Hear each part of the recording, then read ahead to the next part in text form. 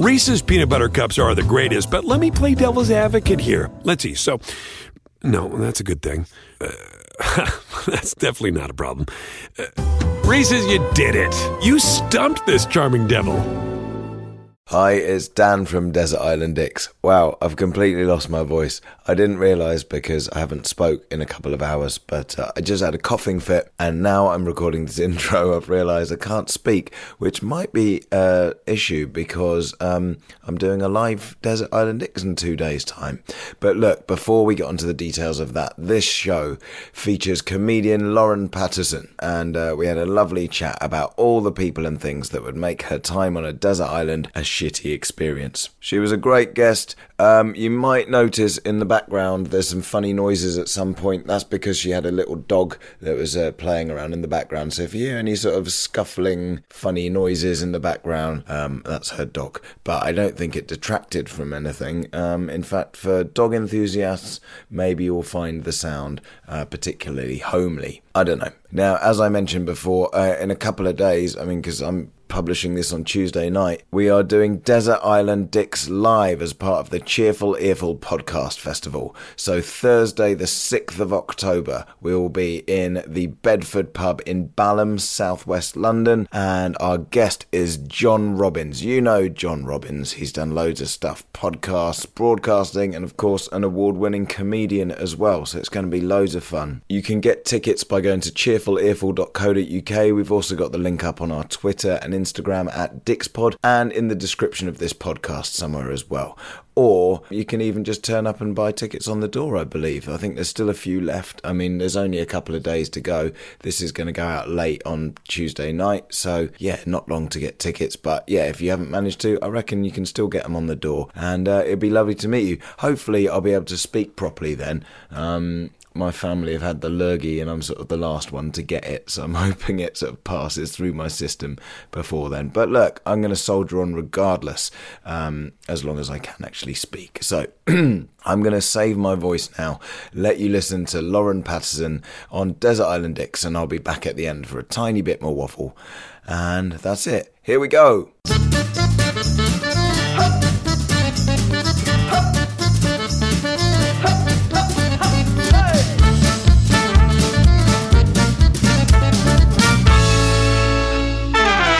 Hi, I'm Dan Benedictus and welcome to Desert Island Dicks, the show that sees you marooned on a desert island after a plane crash with the worst people and worst things imaginable.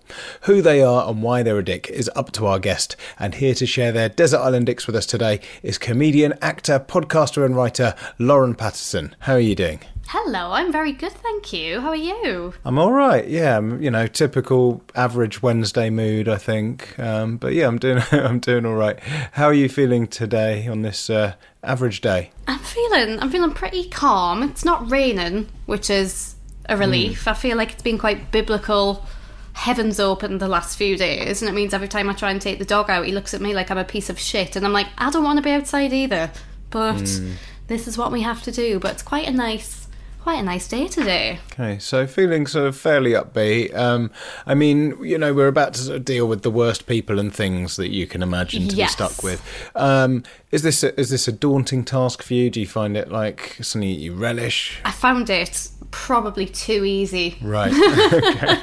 As soon as we were like, can you think of 3 people? I was like, I can think of more. So many more. That's the thing. I feel like sometimes I should ask people back on like a year later to, do you want to stay with those people or add more? Exactly. Okay. Well, look, let's dive in and we'll see who you did narrow it down to. Who's going to be the first person joining you on the island? The first person joining me on the island. This is maybe a little bit generic, but I can also picture this person. I've met them many times. So I have worked in, I don't do it now, but worked in hospitality for a long time. So I've been a waitress. And the first person who came to mind would be the person who complains about the food after you've checked back and they've said everything's fine, and after they've eaten the entire meal. Yeah. No. Oh my God, it used to wind me up so much, because especially you'd stand there and they've got a clean, empty, clear plate in front of them, and you'd be like, oh, is everything all right with your meal? Well, actually, And I'd stand there and think, well, you've eaten it, so it can't be that bad. And also, what do you want me to do now you've eaten it? Like, yeah, I've come here, I've paid for food, I've eaten all of the food, I'd like a discount, please. Exactly. It used to frustrate me, and I was so shit hot on making sure I went and checked back on people and was like, are you okay? Everything. And loads of people I've seen before being like, oh, do waiters deliberately wait till you've got a big bit of food? And yes we do, or I did at least. Wait till they've got the biggest mouthful of food. But I would make sure I asked everybody, look, is everything all right? This is your window. I am granting you a window of complaint. No, everything's fine. And I would feel my blood boil, because you're not daft. I'm like, you're doing this to try and get something off, money off, to get. And I mean, we all love a bargain, we all love a discount, but why are you being so? It's just difficult. Yeah, definitely. Yeah, I feel like I've been in situations where I remember actually it was someone in the group of people I was with. The waiter came round and this guy started critiquing the food back to him. Like, he thought it was fine, but it was a bit under-seasoned. And he was going, I think it just needs a little lift, maybe something like this, like a bit of citrus or something. And it's like, look, like, you send it back when you physically can't eat it, or it's really disgusting, or if, like, the wine is corked and fucked, like... If it's fine, but you just don't like it that much, that's a different thing. Like, if it's, it's been cooked, you don't like the taste, but it's not bad, then I think you don't really have a leg to stand on. I think just shut up. Nah. I always remember somebody sending back her salad, and I think, to be fair, she'd got the wrong salad. So I was like, that's totally fair. And I took it back to the kitchen, and anyone who's ever had to work with chefs will know chefs are brilliant, hard-working people, but oh my God, they are difficult to work, because they work to their schedule. They know what they're doing, and in comes me, little 21, 22, however old I was at the time, and I was like, oh, this person's had the wrong salad, so they need a new one. And you just get ignored, and you're like, no, please, can someone listen to me? Like, I appreciate you're all really busy, but this needs bumping to the top. And they ignored me for so long, to the point where I could feel the woman's eyes. Like, it was one of these, like, open so she could see into the kitchen. I could feel her eyes on us, and I went over and she was like, can you not just do it yourself? And I was like, I completely appreciate it's just a salad, but I am 21. You do not want me anywhere near your food. Absolutely. How do you think it's going to go down if the chefs aren't even going to acknowledge my existence? How do you think they're going to react to me stepping into their world and going in the kitchen? Absolutely. Oh, I pictured it being like, something out of a Western, when somebody walks into the saloon doors and they all just turn. That's what it would have been like. They would have been like, hey, why is she entering our sacred space? And I think difficult customers in general are the bit. I judge people very harshly on how they treat, like, shop workers, waiters, taxi drivers. I really, really judge people who treat people, like, awful. But just difficult customers. But the food one gets us the most, because I'm like, you ate it. Yeah, exactly. Yeah, it's weird. I mean, I think working in hospitality is really hard. Like, I've done like tiny little bits and pieces here and there, but I've never had like a proper stint in it. We're all familiar with these sort of annoying people, and I think sometimes people sort of almost do it so that they've got, almost sort of makes them look discerning. Do you know what I mean? Yes, it's sort of like, oh, well, actually, I found mine a bit... It's like, come on, like, it's fine. We're not... what are you expecting from the sort of place we're in? It's like, there's levels of it as well. It's like, if you go somewhere really high-end, it's your birthday, you're paying loads of money, it's got to be perfect. If it's just like your local cafe, then, like, give them a fucking break. Oh, definitely. I used to work in a supermarket cafe, and it's the closest I think I've ever been to just having a complete breakdown at work, because I wasn't really like properly trained. You're sort of picking things up as you go along, and obviously I was making a lot of like fry ups, which isn't hard, but it's timing, it's getting everything ready at the same time and all that kind of stuff. And the thing I found hardest, right, was the eggs. I don't know if anyone's worked in a supermarket cafe, but you basically have like a hot plate almost thing. You crack the egg onto it and it cooks on there, and you can like flip it or whatever. And I just could not for the life of me do an egg like really well. And I remember one day thinking, right, I've smashed it finally, like got it perfect. Like, often they would split and stuff when you flip them. I was looking at the most beautiful egg I've ever seen in my life, and I was like, well done, Lauren. The girl took it to the customer, and he sent it back because the egg was too runny. And I thought, but I like a runny egg. Like, I've kind of cooked it how I would have it, like a runny egg. And I thought, fair enough, I'm still learning. Maybe do your eggs a bit like tougher, because some of the other girls would flip them so they're like sealed on the other side. I was like, right, I've got the knack now, I'm going to do it. So, next breakfast comes on, I was the one plating up all the food. I was like, brilliant, put the egg on, just sent it back because it was too hard. And when you just think, am I being punked here? Is this... Yeah. I felt like I was living in an episode of Goldilocks. I was like, right, okay, so that egg was too runny, this egg is too hard, and I felt like saying at the end of the day, we are in a supermarket cafe. I don't think you can have too many preferences of exactly how you would like your yolk cooked. Yeah. Like, oh my God. Yeah, it's not really the place to sort of get all... Exactly. I once had a woman ask, so I was on the till, like taking the orders, and she asked if she could have the fat cut off her bacon, and I thought...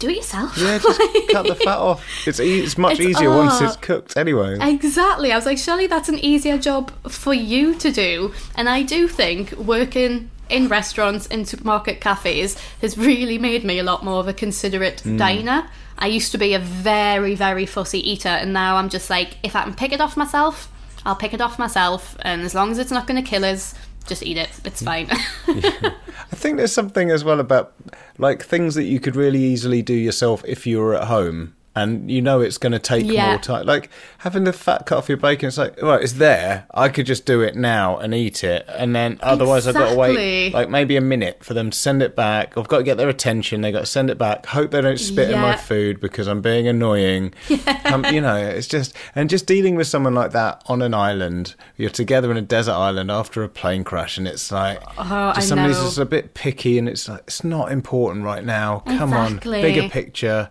Just have your fry up and do your shopping. Can you imagine? Be like, oh, my fresh fish isn't actually cooked properly. We're on an island. Of course it's not going to be cooked properly. We've got a fire and optimism. That's all we've got. I think it's a really strong start. Who's going to be the second person joining you? Ticket touts. Okay. Yeah. I don't know if this is a sign of... I know I'm not old, but I'm aware I'm getting older. And I've become increasingly infuriated by ticket touts. And I was trying to buy tickets on pre-sale for somebody the other week and couldn't get them. Tried on the general release, couldn't get them. And then you look at the ticket touts, and this is how I know I'm becoming my dad. I was like, they're just making it impossible for the real fans to get hold of tickets. And as it came out my mouth, I was like, you're still in your 20s. Who is this person? This is not... But I find ticket touts deplorable. Like, genuinely, I don't know how they do it. I don't know what their tactics are. I don't know if it's like some kind of conspiracy and all the ticket companies are actually working like in cahoots, but they wind me up so much. Trying to get tickets for something now only to find out you've been beaten by like a robot is infuriating. Yeah, infuriating. Because I guess now there is sort of software and stuff that they can probably do it, but when I used to go out years ago, I mean, like I'm 40 now, but before the internet was like a big thing, you'd still get ticket touts, and it was like, how did you... Yeah. I couldn't get them in time, and I was there when they went on sale, so how the fuck are you doing it? Like, is this a big plot or something? I remember once going to a show, and I think one person with us had like just decided to tag along and see if they could get a ticket or something, but everyone else had tickets, and this tout came up to us, and my mate said, oh no, it's all right, I got mine off eBay or something, because it was like early days of things like that. It'd only just become a thing where you could like buy reselling tickets online and stuff, and this ticket tout got really angry. He was like, oh man, eBay, bunch of crooks, they should all be locked up. And you're like, this is the same thing you're doing, like it's the same thing. I'd sort of... This just shows how long it's been since I've been to a gig. Like, I mean, I forgot they existed. Absolutely. And I think because with doing comedy, a lot of the things I buy tickets for are comedy. So, no disrespect to comedians, not exactly hard to get hold of. Like, even if a comedian's doing like a big venue like the Arena, they don't sell out like in a heartbeat. And twice in the last couple of weeks I've tried to get tickets for like someone music-y. And it's just been like, like total wipeout. I feel like I'm having to do this whole obstacle course. Today it was I'm tried and failed on 2 websites, and I was like, no way have these sold out in 60 seconds. I managed to get some on the 3rd website I tried, but then it gave me like 4 seconds to put my card details in, and we can see the countdown going down, and I was like, I've only just woke up, I can't type this fast. And all I could think was, how is a robot... Well, I know how a robot is doing it faster than me because they're more competent, but infuriating. But they've always had a way of getting them. Before there were apps and like cheats and like robots and computer things. God, it sounds so old today. Really, But before there was sort of electronically managed ways of getting tickets quicker, it was still really hard to get them, and I don't know how they do it. And again, like putting this person onto the island with you, that kind of cunning and sort of like, you couldn't trust them. No, not at all. And you'd be thinking, God, do you know what? I'm sure that there should be a load of coconuts ripened today, because yesterday there were loads that were just about to be ready, and suddenly you're like, oh, what, you've got some, have you? Oh, how much do you want for them? Oh, bloody hell, like, now I've got to go and find a load of shells. Exactly. Yeah, I think it would be a really difficult thing to deal with. And also, it's one of those things where you're like, certain dodgy enterprises that don't even seem that easy. It's like, it still seems like quite a lot of effort and work. Yeah. It's not like just free money. You might as well just do anything else. It can't be that easy. Yeah. I hadn't realised just what an ordeal it was. Like, I tried to get some for something today and I thought I've had to set an alarm. I've had to get up early. I've had to have multiple tabs open. I've had to have the level of organisation that has to go into it. And I'm like, now imagine if you're someone who's a tout and is trying to buy like 100 tickets. Like, I mean... Although maybe it would be useful to have someone who is clearly such a criminal mastermind on board. Yeah, so, right, we've got a complainy person in the service industry, and then we've got a ticket tout, and I feel like they're probably going to bang up against each other a bit. I feel like the complainy person probably won't like the ticket tout that much as well, so already you've got a bit of friction there. Absolutely. Like, I can just imagine the drama that would unfold, because I think if you've got someone who is quite whingy... and then someone who is quite sneaky, they're going to rub each other up the wrong way 100%. Because I think the whingy person would be quite sort of play by the rules, like, straight down the line kind of thing. So yes. Yeah. And you didn't want to team up with them against the tout because they're a pain in the arse, basically. So that's the thing, yeah. I'd feel like I'd want to sort of form some kind of allegiance against the whingy person, but then I couldn't get into bed with a ticket tout. I couldn't. No. Okay, well, let's see who the third person is and how they're going to fit into this mess.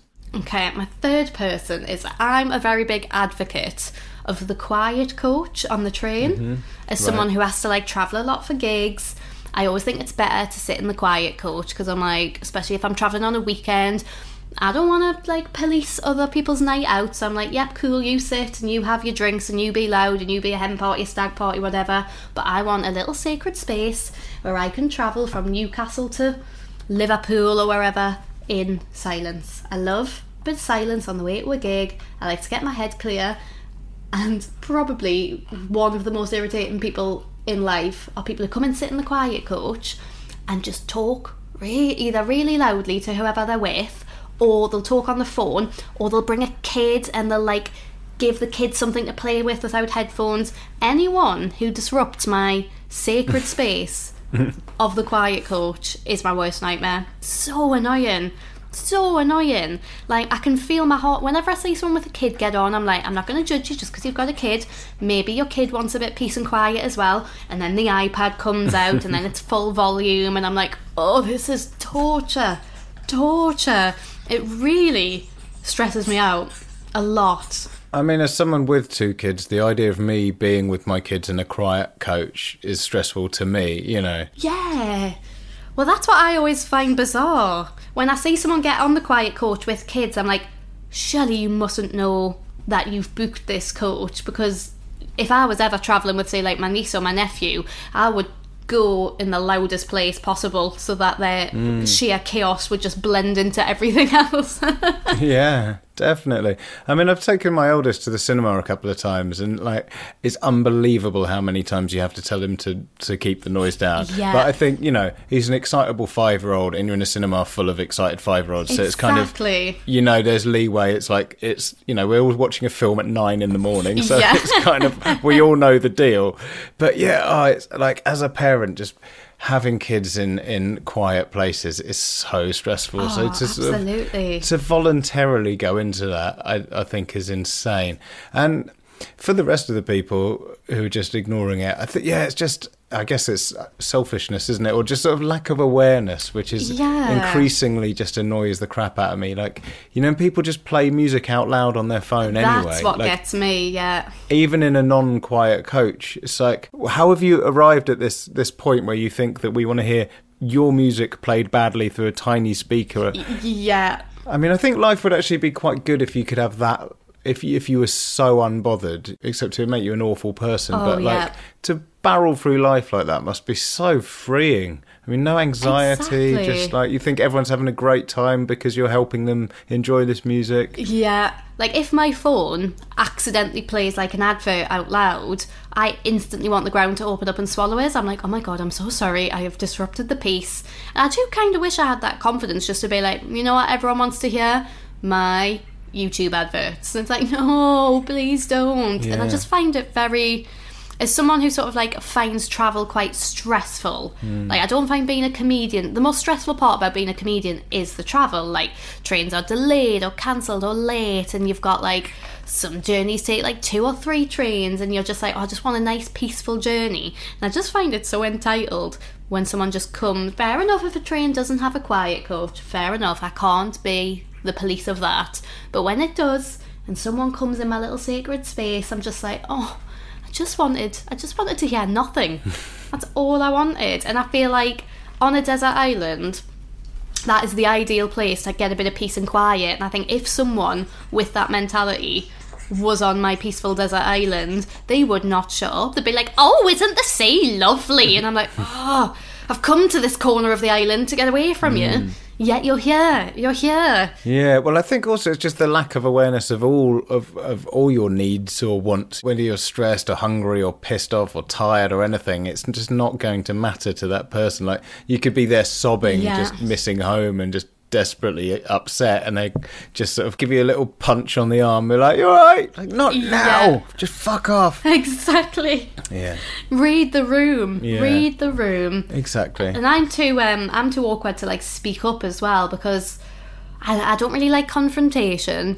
But I was once on a train when somebody dared to challenge someone who was not obeying the rules of the quiet coach, and it was probably the greatest moment of my life. It was absolutely incredible. I think she might have even handed him headphones. She must have had like a spare pair or something. Nice. And I was like, what a baller move. Like, she was very nice about it. She wasn't like an arsehole, but I think she just sort of leaned over and was like, I'm really sorry, I don't know if you're aware, but you are in the quiet coach. People are travelling in this coach specifically for it to be a bit more peaceful, but I do have some spare headphones for you. And I thought she's played that brilliantly, because he can't really say no, because he's gonna look a dick. Like, if he goes, no, I don't want your headphones that you're offering me quite passively aggressively kindly. It was I aspire to be that woman. Yeah. I often think about her. Yeah, and it's pretty ballsy. I think I have once, but then I think I was a bit drunk, and now thinking back to that, like, it just terrifies me that I'd even tried that. Like, now I can't even imagine myself doing it, but I think I was a bit tipsy and some guy was on FaceTime, and I was like, can you not just have a call? You can, I know if you're worried about not having enough credit, you can like FaceTime, just do a call. Like, you can just do an audio call. Just, what I'm saying is shut the fuck up. Yeah, please be quiet. I'm really bad for asking people to move out of my seat, if someone's in your reserved seat. Right, yeah. And obviously, if the train's dead quiet, I'm like, it's not the end of the world, I'll go sit somewhere else. But if the train's really busy and there's nowhere else to sit, I get quite panicky, because I'm like, oh, well, technically that's my seat, but I don't want to ask them to move.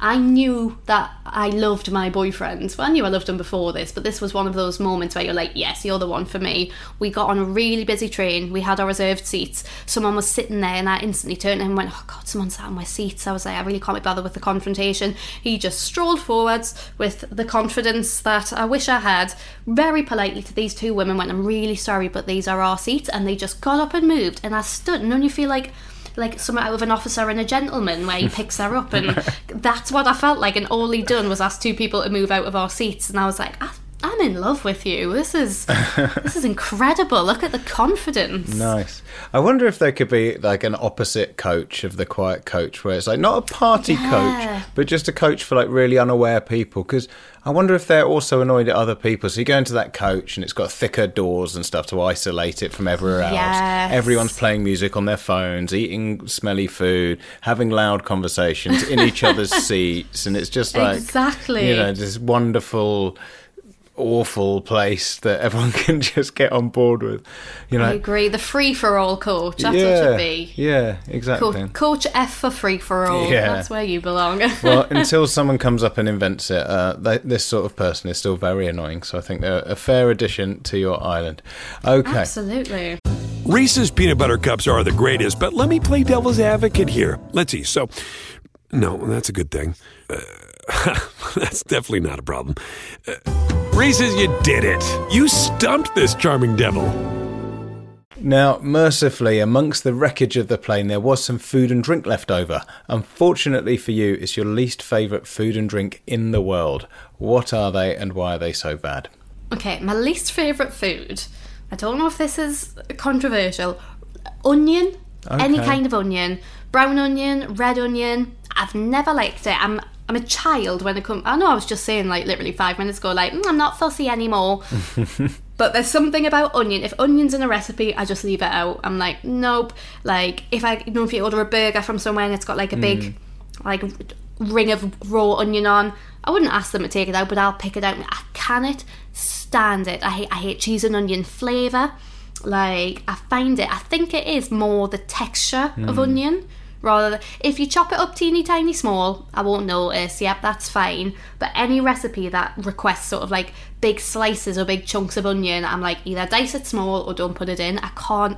It makes us want to gag. I hate it. I absolutely hate it. I wonder if it's one of those things that, like, some people just have... I mean, obviously, it's a very strong flavour, so it does make sense. Yeah. But, some people have, like, a particularly strong reaction to it. Because, like, if you can't even have it cooked and stuff... Because most dishes start with, like, chop up an onion, don't they? Like, so many things. And it's like... It's weird that society's evolved to a point where so much food has to begin at this point of, like, with this an one onion, thing, isn't it? I mean, I haven't really imagined what it must be like if you're at that point where... If it's chopped so small, I can't taste it. But we cooked something the other day and it was maybe not as little chunks and only just get a bite of it. And I thought, this has now ruined the whole... I know I need to grow up. I know this is very much a me problem. I also get wound up about red onion in general because I don't think it's red. It's purple. Why do they call it red onion? That's fair, actually. Yeah, that's fair. I never really thought of it. Maybe if it was a bit more honest about who it was, I would warm to it a bit more. I have progressed to the fact I can have a shallot. Okay, yeah. So I think that's a start, but they're a bit sweeter, aren't they? I think so, yeah. I think it's different. Like, being fussy is different to just not liking something. I think it's fair enough, isn't it? And, like... and also, we're just talking about this being the only food on the island, so, I mean, that's a really shit thing to be left with. I was going to say, that's a pretty bad place to start. Like just having to eat an onion. Yeah. Yeah, I don't know. My friend at uni used to often, like, he'd come in and he'd go, oh, I'm really hungry. Can I make myself a sandwich? And you go, oh, I haven't really got anything. And he'd go, oh, it's all right, I'll just make an onion sandwich. And he'd just have butter and onion. Oh. And, like, I don't mind having onion inside sandwiches. Like, I quite like strong tastes and stuff like that. But it was just something so bleak about this, like, just onion sandwich. And it was... the sole ingredient. Yeah, and it wasn't like mild onion. It's like big... strong cooking onions and so I mean, thinking about that, I can understand why that would be a really shit thing to be stuck with on the island. Mind, even like I quite like butter, so I love like slice of bread with a big wad of butter on it. But I remember doing food tech in secondary school and watching someone in the class just go around licking all the, like when you had the butter on the greaseproof paper. Oof. The teacher had obviously measured it out for everyone and she was like licking the remnants of the butter off, and I thought that's wow. Too far for me. Yeah, I mean, too far. If it was like the end of the Second World War, that was happening, then like, yeah, maybe, okay, yeah, fine, it's a luxury now. But yeah, I think in these days, there's really no excuse for licking butter. I can't think, like the worst meal deal possible would be an onion sandwich, cheese and onion crisps, and then my drink, sparkling water. Right. Yes. Vile. I'm so on board with you for this because... I can't stand it. Do you know what? So when this podcast was originally started, it was started by my friend James. He was the original host. When he was working out the idea, I was the very first guest, and my drink choice was sparkling water. So you have found a kindred spirit. Oh, I just think it tastes like soapy, almost. Yeah. Like, it's so unpleasant. I think there's nothing worse than when you see a glass of clear liquid and you think, oh, someone's had a glass of water, I'll have a little sip, and then it's just bubbly, but not even fizzy. Like, I love a fizzy drink, absolutely love a fizzy drink, but there's something about sparkling water. My boyfriend loves it. My boyfriend has like a 2-litre bottle of it in his car at all times, like his emergency sparkling water. I think it's vile. Absolutely vile. Yeah, and it's so hard to, like, people say it's more refreshing, but it's sort of like, it's sharp, isn't it? It's like, I feel this again is something where, like, people who like it just go, but it's just water with bubbles in. I don't get it. This is such a boring thing to say, but water's like my favourite soft drink. Like, I drink a lot of water. It's always just what I'm in the mood for. Like, big glass of cold water. And when it's like fizzy, it's like, no, but this doesn't just taste with... It's not the same with bubbles. There's like a sort of weird bitterness to it or something. That's the thing. It's the bitterness. Like, you drink it and it has this aftertaste, but it's not an aftertaste because it's the actual taste. I'm just like, I find it so unpleasant. And it makes going out for food with him very difficult because I know he would love nothing more than a bottle of sparkling water for the table, and I'm just like, please don't make me suffer. Yeah. Please. Yeah, exactly. Like, if I'm out and people order sparkling water, I'm just getting dehydrated. That's just how it's going down. It's the kind of drink where, like, you feel like you need to, like, towel your tongue down after. Do you know what I mean? Like, it's like licking a carpet. That's what I find drinking sparkling water. And if that's all I had on that island, I ain't lasting long. Yeah, because it's so close to something refreshing and good and life-sustaining. Yeah. My wife used to hate it as well, and then just a few years ago I was like, you bought a sparkling water by mistake, and she was like, no, I like it now. And it's like, what? Sorry darling, what the fuck is going on here? Like, when did this happen? Who are you? Yeah, like, are you having an affair? Like, because this is quite a big change, you know. Exactly. So I think it's a very, very good choice on the island. I remember when I first started, like, drinking, and, you know, when you're trying to, like, when you're 18 or 17 or whatever, and you're trying to find which drinks you like. And I remember someone buying me a gin and tonic on a night out, and I was like, ugh, vile. I obviously don't like gin.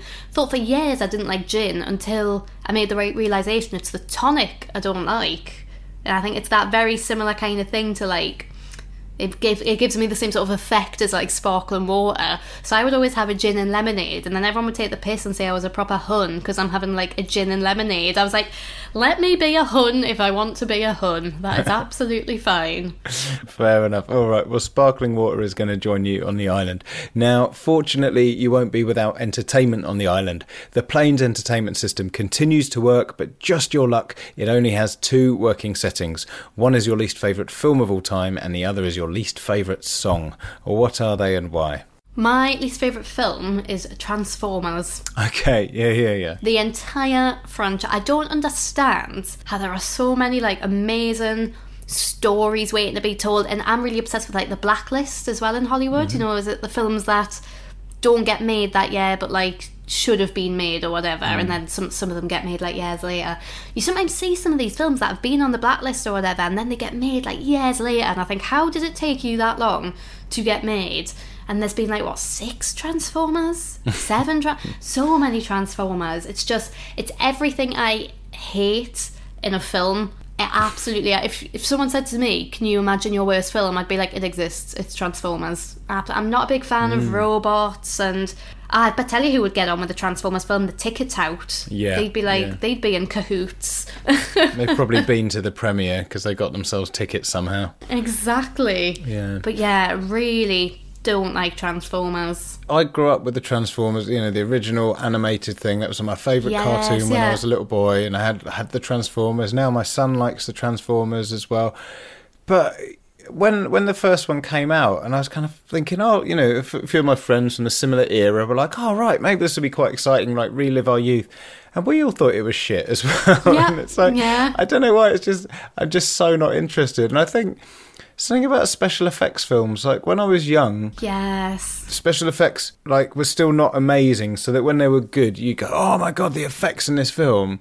Exactly. I think for a long time now, special effects have been so good and so seamless that it doesn't even matter anymore. Like the last 15 years, it's like, who cares? Like you can't even say the special effects are good because it's a given that they're going to be good because it's the year 2022 and we've got green screens and everything. Like they're always pretty seamless. Occasionally, you'd watch like a Pixar film and be like, bloody hell, that looks real now. Yes, but even there, it's not like it looked shit before. So like, and they're still really long. What's going on? Like I just don't care. I think that's the thing for me as well. I don't like a long... I shouldn't have to pause a film for like a refresh, for a break, for a pep talk to get through the rest of the rest of the film. Yeah. Mind, I did get at the end of it. There's only one film I've nearly walked out of ever, and that was Once Upon a Time in Hollywood. Okay. Only film I've nearly walked. And again, I think that was quite long. I wasn't interested, but it did get good at the end. So that was nearly going to be my film, but I was like, you know what? I did actually enjoy the last half hour, whereas Transformers, no. Fair enough. Eternal hell. It's weird because these things are like, it starts off as like a silly cartoon for young children. Yeah. But then by the time you've made it into a blockbuster, it has to then be a bit serious because they can't make it... They've got to appeal to a broad as audience as possible, so they can't make it silly and ridiculous. I think that's what I find quite jarring about it. I'm like, essentially, this is a kid's thing, like a kid's toy and a kid's cartoon, and you've sort of like amped it up to this real like high stakes, quite actiony, and I'm like, imagine if when the new Barbie film comes out, it's like some kind of proper thriller, deep feminism film. Yes, like the backstory, like how she became this character. I think Transformers would be much better if it was just a kids' film made by Pixar or whoever, and then you could, as an adult, could enjoy it like that. But to make it serious, it's like, come on, fuck off. Like there are other films waiting to be made. You said, there shouldn't be that many of them. There should be a limit. And what would your song choice be? My song choice is Mr. Blobby. Oh, fantastic. Yeah, of course. Because that was number one when I was born. So I'm quite fascinated by things like that. Like, what song was number one, like when you were a kid, when you were born and stuff. And number one, when I was born, Christmas 1993, is Mr. Blobby. And I'm like, what a shit song to have as your... this was number one when I was born, and now I feel like almost my entire life is defined by Mr. Blobby. Like in Chinese astrology, you're like born under a certain star sign. Imagine if it had that much effect. You're like, oh God, our little girl, she's born under Mr. Blobby's era. I mean, the one thing I will say, as someone who lived through that era, at least you didn't have to experience it. I mean... That's the thing. I only have very, very vague memories of Noel Edmonds' house party, but very, very vague, almost like a fever dream. Yeah. And yes, I think at least... Because when you think about it, very creepy. Oh, horrendously very creepy. Yeah, even at the time, he was quite polarising, Yeah. The weird thing is when something like that happens... You kind of think, okay, look, we've had a laugh on Saturday night. We've seen Mr. Blobby causing havoc yet again. Yeah. Pranking someone or whatever. But you've gone out and you've bought that. You're going to play it in your own time in your house. And you'd be in the car and they're doing the chart show and then they have to play it because it's number one. It's like, you're in the car going, what the fucking hell? Like, this is so mad. You could be at work and it would come on. What's going on? Exactly. And especially Christmas as well. Like, I grew up when, Christmas number one was like a big thing. And I just think, why as a nation did we allow that to happen? Why? Nothing to me screams Christmas less. Like a pink and yellow... Is he an alien? I don't even know what he is. A blob? I guess so. I don't know if they ever had an origin story. Maybe that would be the next thing. Like Hollywood loves an origin story, don't they? That'll be the next Transformers film. It'll be like Mr. Blobby's origin story. But it's one of those songs as well that is just bad. Yeah. And it's on a loop and torturous. I just wish I had a cool song being number one on my birthday, or like a meaningful song. Yeah, and it's great to think of yourself trapped on an island with that as the backdrop. I mean, it's such a going mad on an island song, isn't it? I love those choices from guests when you can just imagine you just in just a total emotional wreck with Mr. Blobby playing in the background. It's horrendous. I mean, I've got it stuck in my head now. I was going to say it's one of those that's very easy to get like wedged into your head as well, and It's got that quite like sinister undertone to it, which Yeah, there was something sinister. He wasn't just an annoying figure. It was like there's something weird going on. Like the sort of processing on his voice was really like sort of semi-robotic, isn't it? It's like, wow. Okay, well, look, I think we need to move on swiftly just to try and distract ourselves from the songs in our head, but it's a very fine choice. But finally, the island is overrun by the biggest dick of all the animals. Which animal is it and why? Absolutely, a hairless cat. Oh, yes. Yeah. I do think you fall into two camps. You're either a cat person or a dog person. I'm firmly a dog person, so I'm not massively a cat lover anyway. But there's something about a hairless cat where I'm like, you know, I say it's unfair to say I don't. # not all cats. I do like some cats. Like, I've had friends who've had cats, and I like when they come sit on your knee and you stroke them, and, you know, they do the little knead and the biscuits thing on your leg. But then you have a hairless cat, and I'm like, not only are you a cat, which is fundamentally worse than a dog, but you don't even have the redeeming quality of having hair. Yeah, yeah.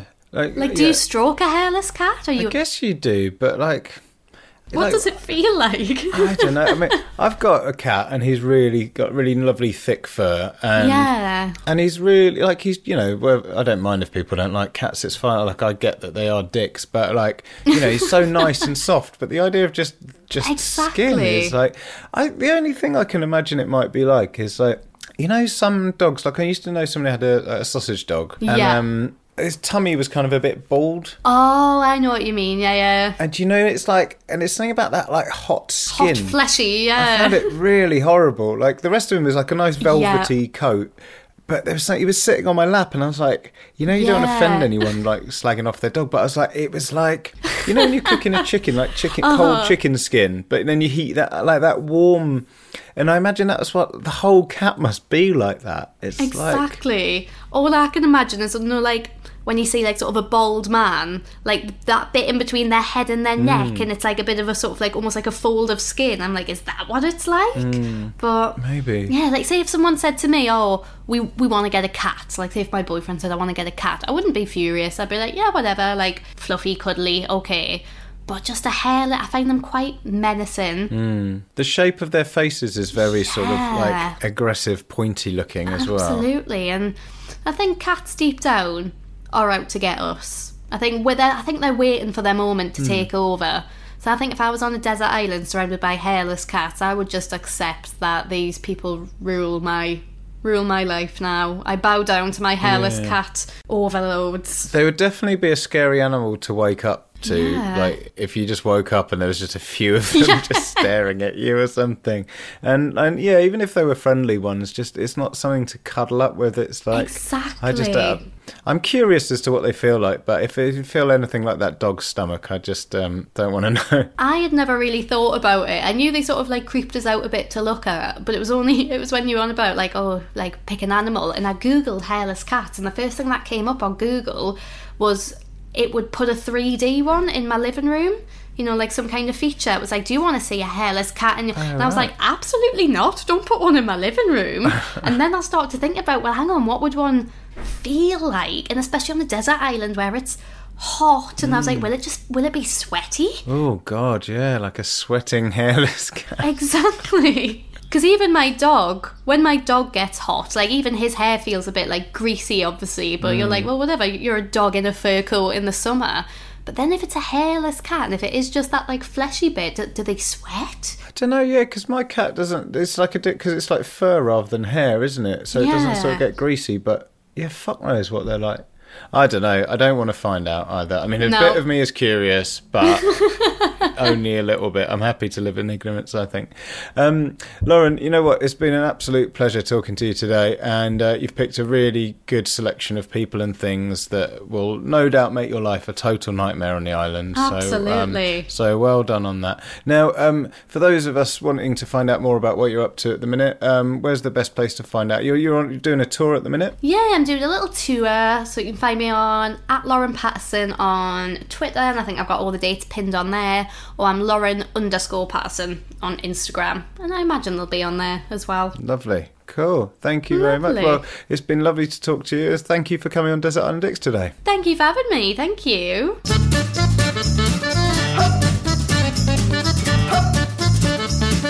Huh.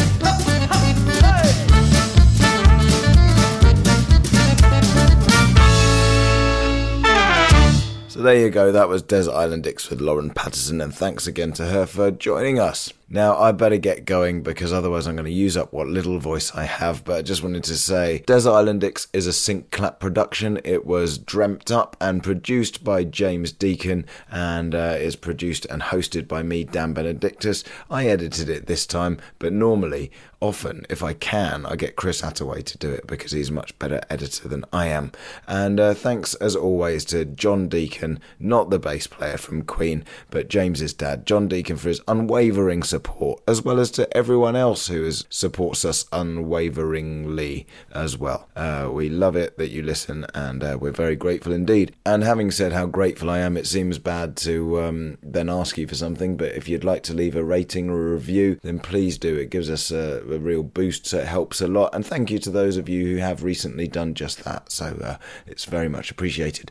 I've got to go because I can't speak anymore, but I will see some of you on Thursday night at the Bedford pub in Balham for Desert Island Dicks Live with John Robbins, and the rest of you, I don't know when I'll see you, but you'll hear the live show when we finally put it out anyway. And that's it from me. Okay, bye.